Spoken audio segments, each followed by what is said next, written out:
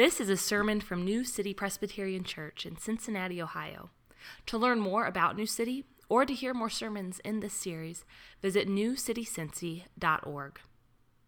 Our scripture reading this morning is from Romans chapter 13.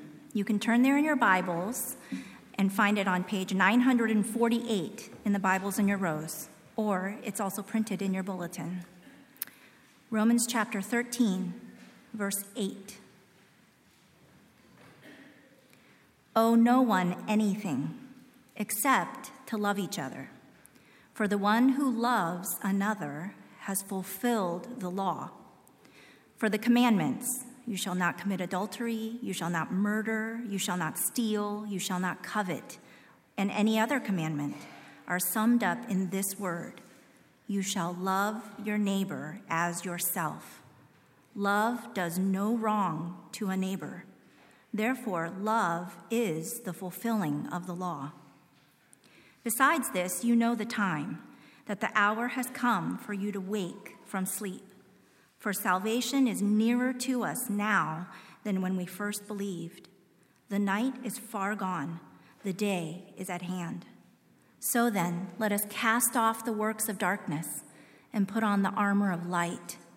Let us walk properly as in the daytime, not in orgies and drunkenness, not in sexual immorality and sensuality, not in quarreling and jealousy, but put on the Lord Jesus Christ and make no provision for the flesh to gratify its desires.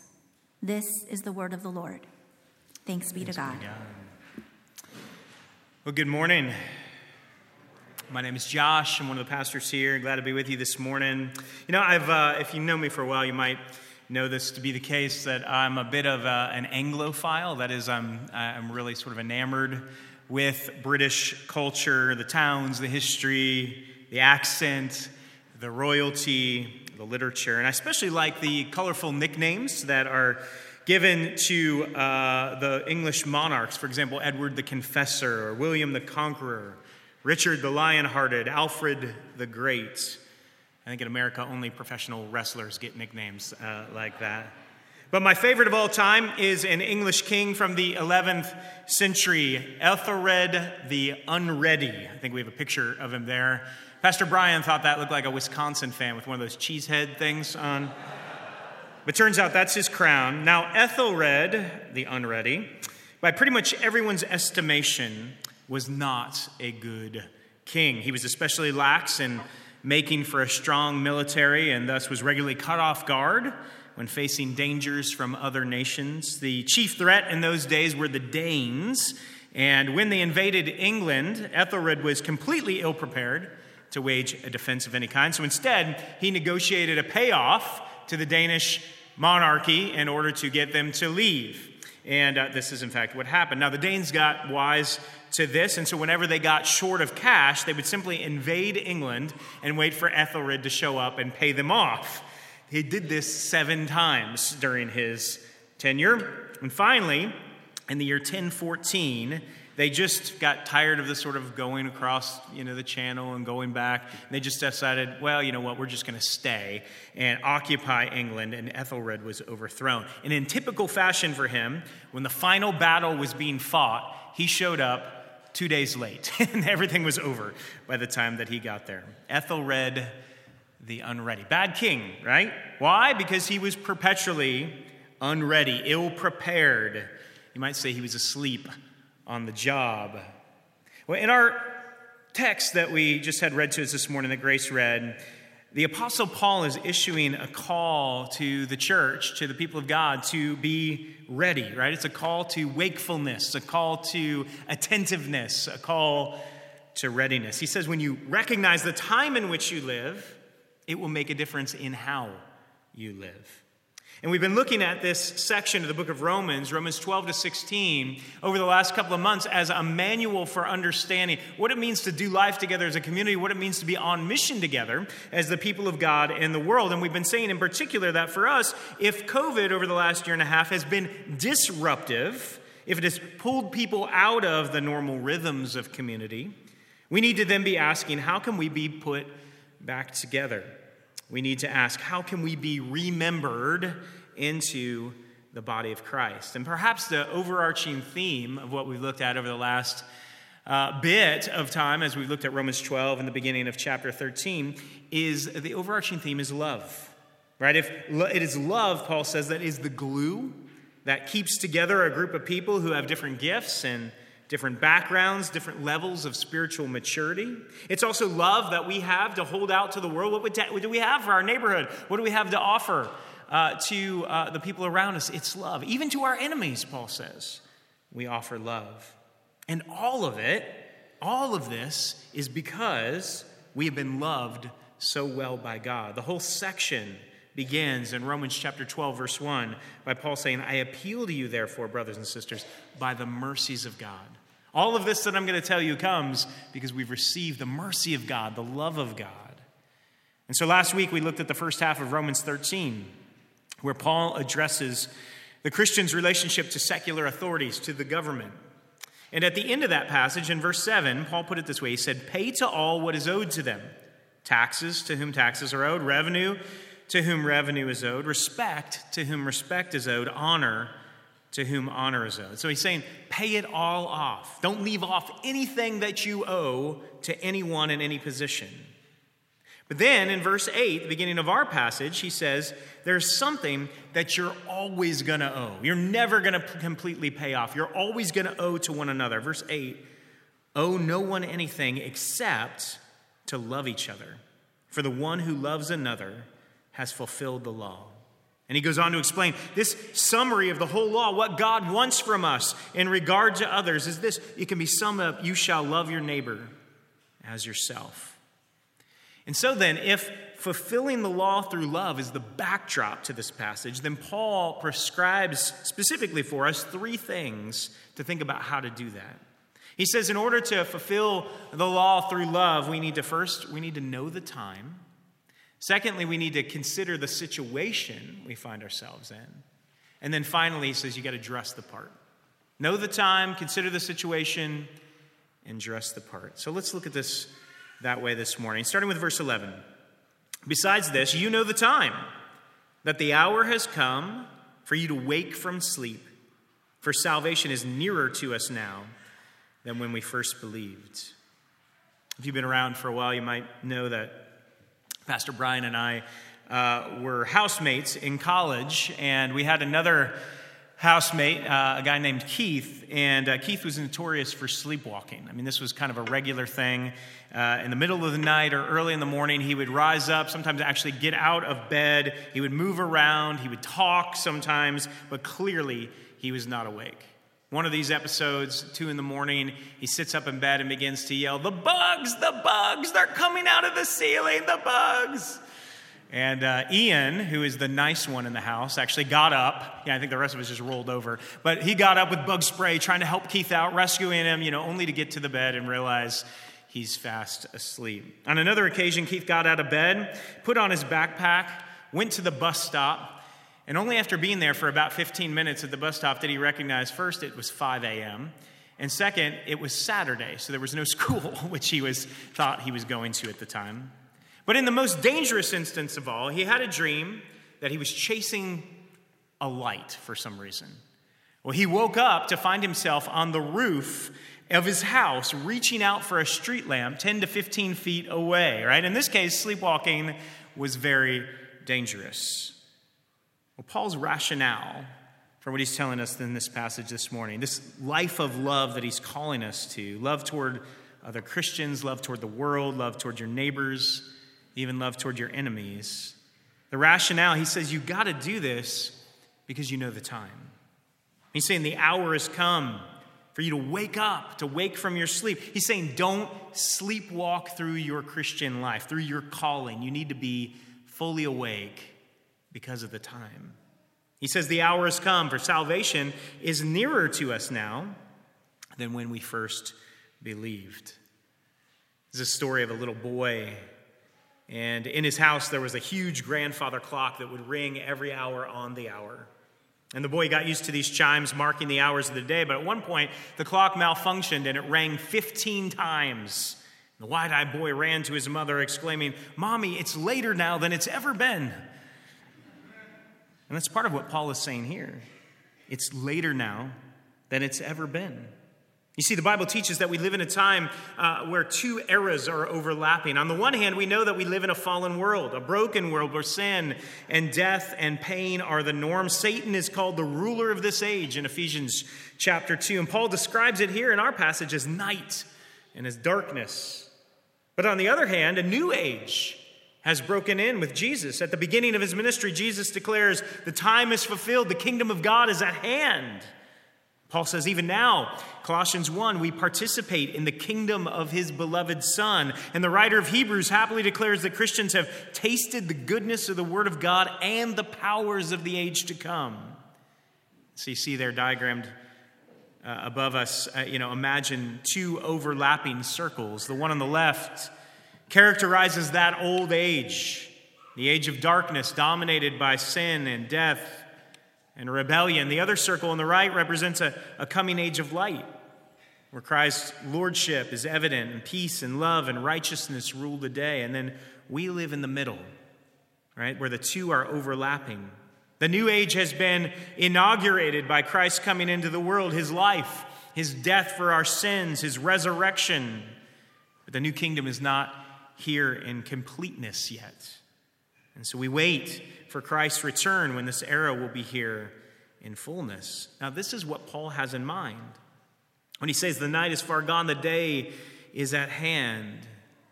And if you've ever been up early in the morning before sunrise, you know what this is like. The sky has begun to light up, so it's clearly not night anymore.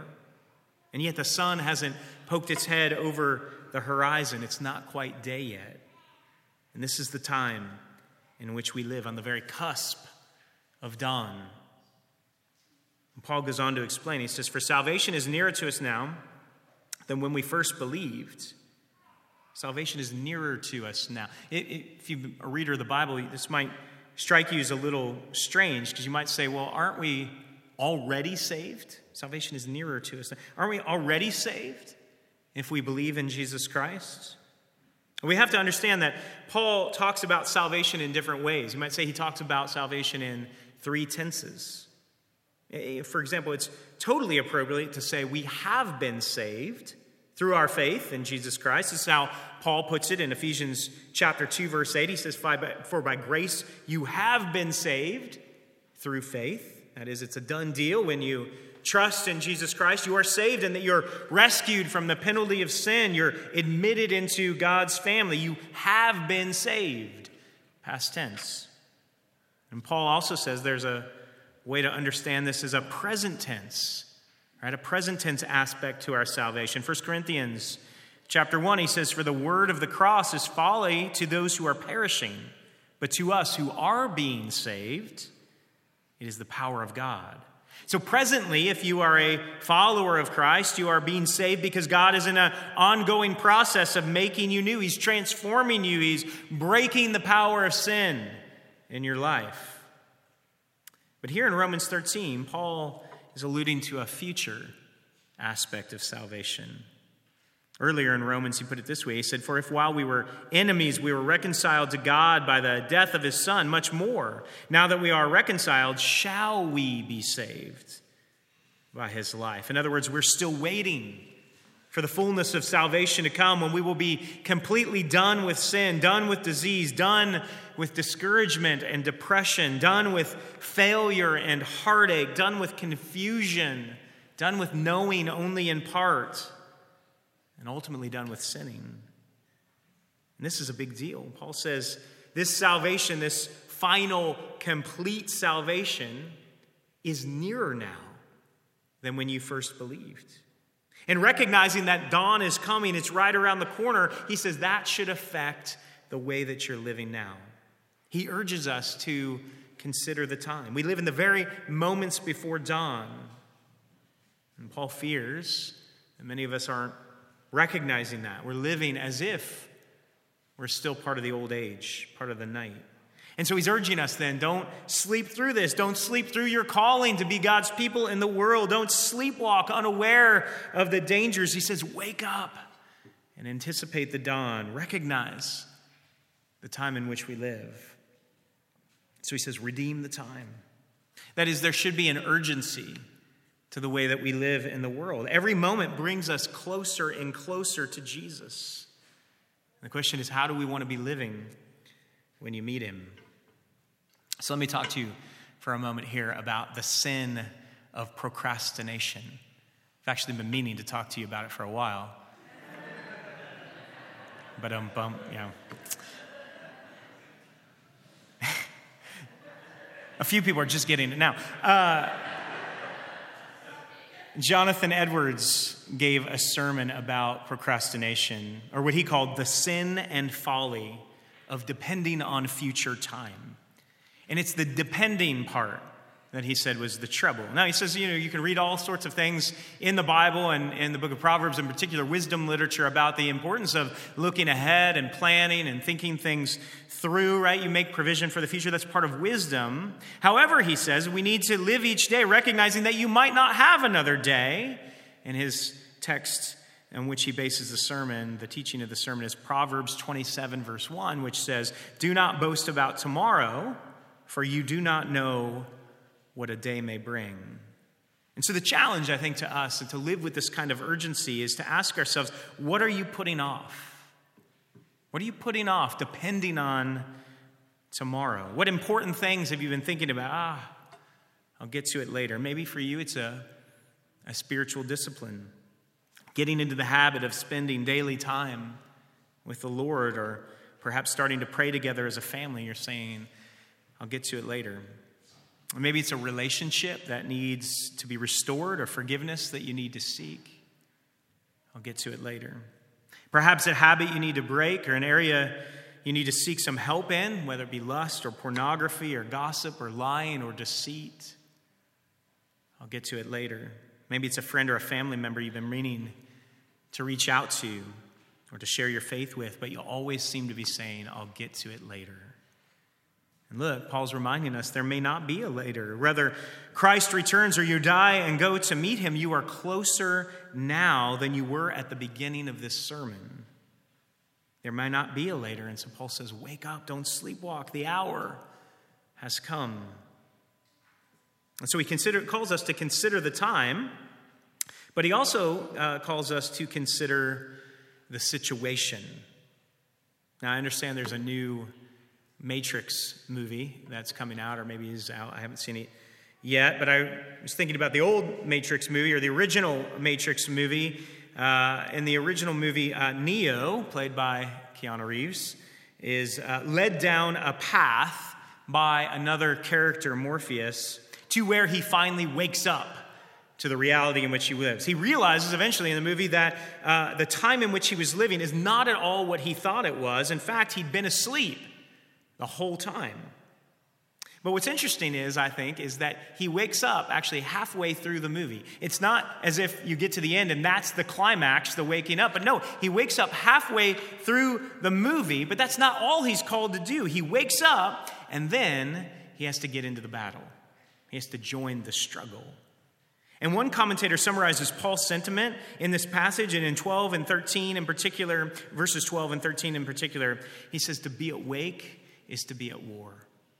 To be awake is to be at war. We have to wake up, and then we have to join the struggle, because there's a clash between those two ages, right? We live in the time in between, but there's a battle between the two ages. Verse 12 says, the night is far gone, the day is at hand. So then, let us cast off the works of darkness and put on the armor of light.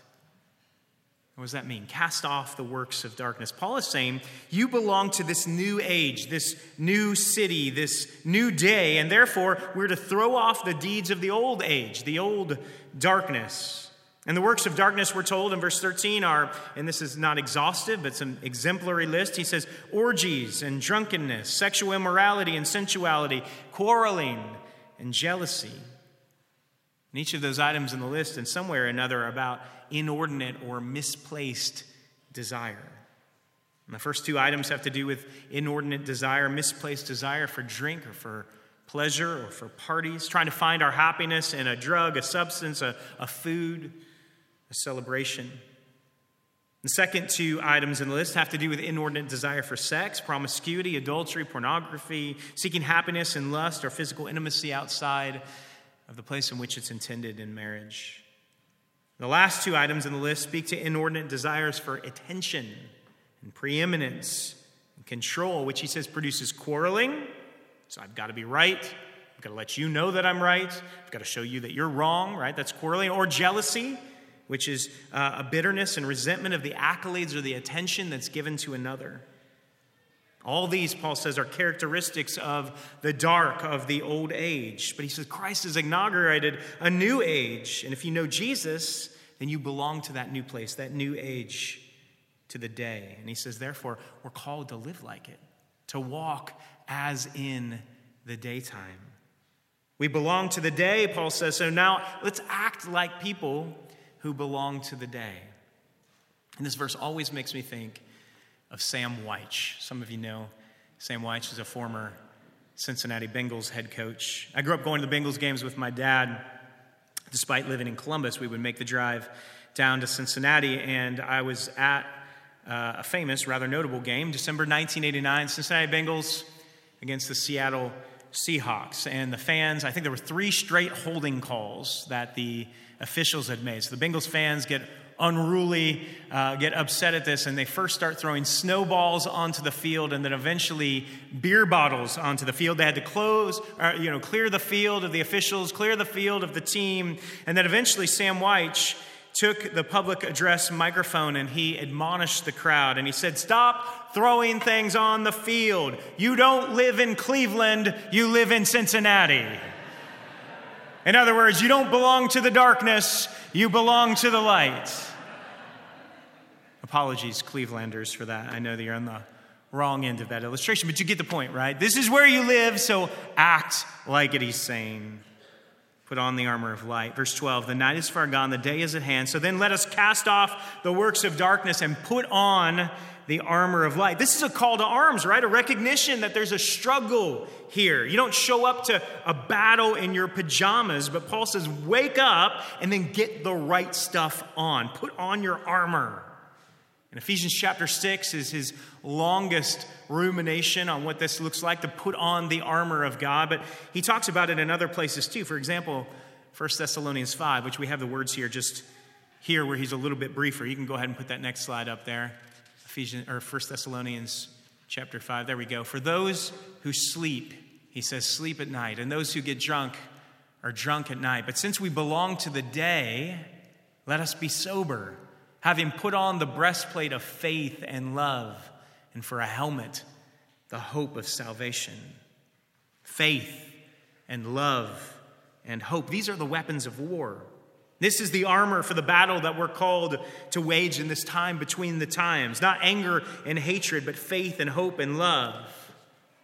And we have a model for this, and the very one who inaugurated this new age, who demonstrated faith in God's plans and God's leading more than Jesus Christ, who believed as he did all the way to the cross, who had more hope than Jesus Christ as he spoke about the coming of the kingdom when all would be made right and every tear wiped away, who had more love than Jesus Christ, praying for his executioners, forgiving his enemies, laying down his life for you and for me. But Jesus is not just an example for us.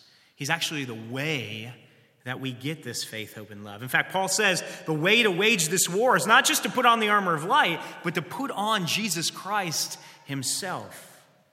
We're to dress the part. Right? We have one child who is obsessed with clothing. Now, you might think, if you know our family, that the child obsessed with clothing would be the 6th grade tween girl. But no, you would be wrong. It's the 1st grade little boy, 7-year-old little boy, who's obsessed with clothing. Now, these are not examples of him trying on different Halloween costumes. This is what we call in our house Tuesday. Wardrobe change after wardrobe change after wardrobe change, 3, 4, 5, sometimes 6 times a day. My wife is a saint for undergoing all this. He does recognize the importance of dressing the part, though, and that's what Paul is talking about in a much more significant sense at the end of this passage. Verse 14, he says, put on the Lord Jesus Christ.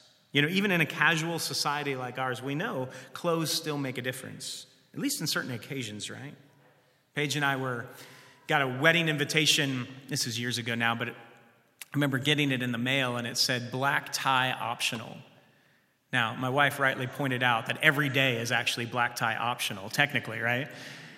But we got the message, right? When black tie optional means this is going to be a dressy affair. So put on a shirt and tie, put on a sport coat, whatever the girl equivalent of that is. In other words, it's going to be dressy.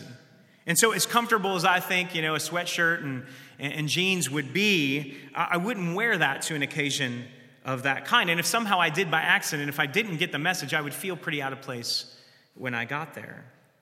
But the Apostle Paul says this new age, this new city, does have a dress code.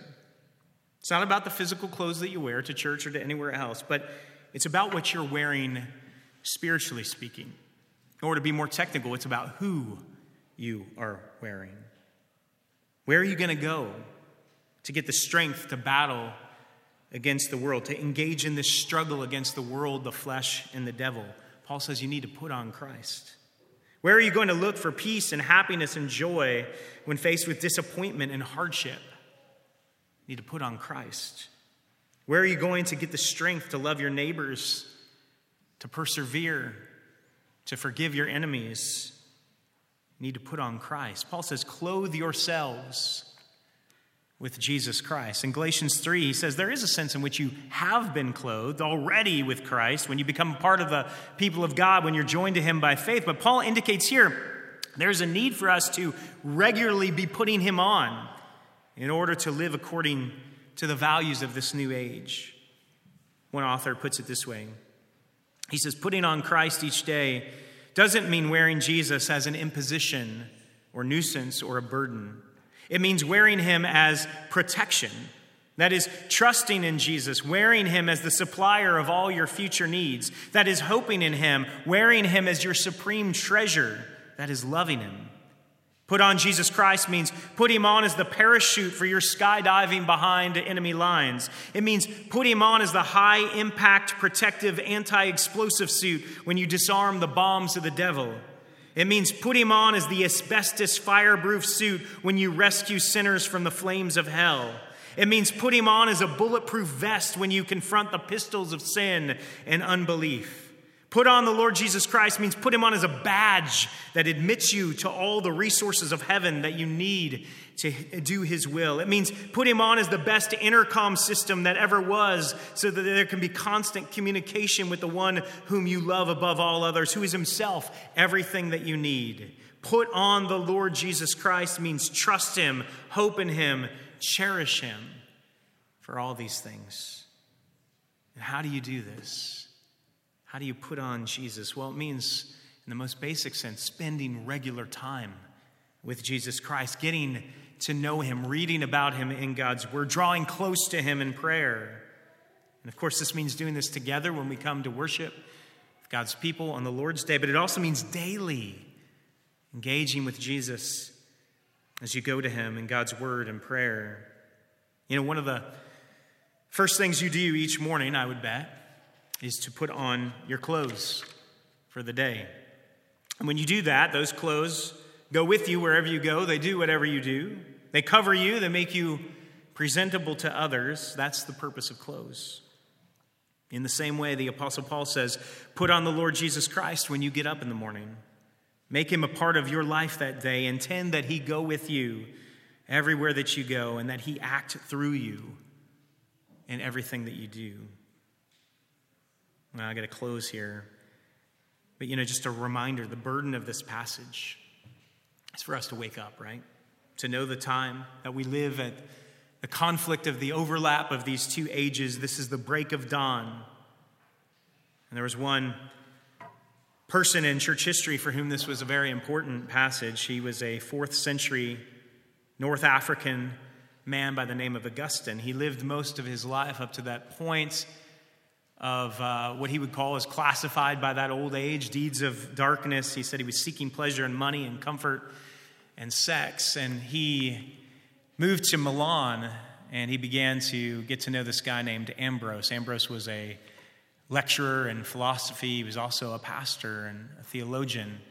And at first, Augustine was just interested in Ambrose because he was a great speaker. Augustine was studying oratory. But eventually, the substance of his message began to get to him, began to work on his heart, but he still wasn't quite sure. And then he one day, while struggling with this between the ages kind of life, he began to sit down and to think. And I'll just read to you as we close what he said. He said, "I felt that I was still captive in my sins. And in my misery, I kept crying out, 'How long shall I go on saying, tomorrow, tomorrow? Why not today?' I was asking myself these questions, weeping all the while with the most bitter sorrow in my heart, when all at once I heard the sing-song voice of a child in a nearby house. Whether it was the voice of a boy or a girl, I cannot say, but again and again it repeated the refrain, 'Tolle lege, tolle lege,' which is Latin for 'take it and read, take it and read.' As I looked up, thinking hard whether there was any kind of game in which children used to chant words like these, but I couldn't remember ever hearing them before. I stemmed my flood of tears. I stood up, telling myself that this could only be a divine command to open my book of Scripture and read the very first passage on which my eyes should fall. And where did he turn but Romans chapter 13? Let us walk properly as in the daytime, not in orgies and drunkenness, not in sexual immorality and sensuality, not in quarreling and jealousy, but put on the Lord Jesus Christ and make no provision for the flesh to gratify its desires." Augustine said, "I had no wish to read anymore and no need to do so, for in an instant, as I came to the end of the sentence, it was as though the light of confidence flooded into my heart and all the darkness of doubt was dispelled." Listen, I don't know what God is saying to each of you this morning, but I do know that you're not here by accident. Just like with Augustine, you might be saying, "How long shall I go on saying, tomorrow, tomorrow?" But Paul would say to us, why not now? If there is anything God is calling you to, don't say tomorrow, tomorrow. Why not now? Let's pray. We're going to continue to worship and come to the table this morning. Lord God, would you help us indeed to come awake, to stay awake to the realities of the time in which we live, this time between the ages. The night is gone, the day is at hand. And so would you help us to live according to the new realities of the kingdom of God? Would you help us to be an outpost of this new city, the new Jerusalem, that one day will come in all fullness when Jesus Christ returns? And God, if any of us are putting things off, would you help us to move toward action? Would you help us to not just be hearers of your word, but faithful doers of your word? And we pray all this in the name of Jesus Christ, our Savior and our Lord. Amen. You've been listening to a sermon from New City, a church in Cincinnati, Ohio. Visit our website at newcitycincy.org for more sermons and resources. That's newcitycincy.org. Thanks for joining us today, and God bless you.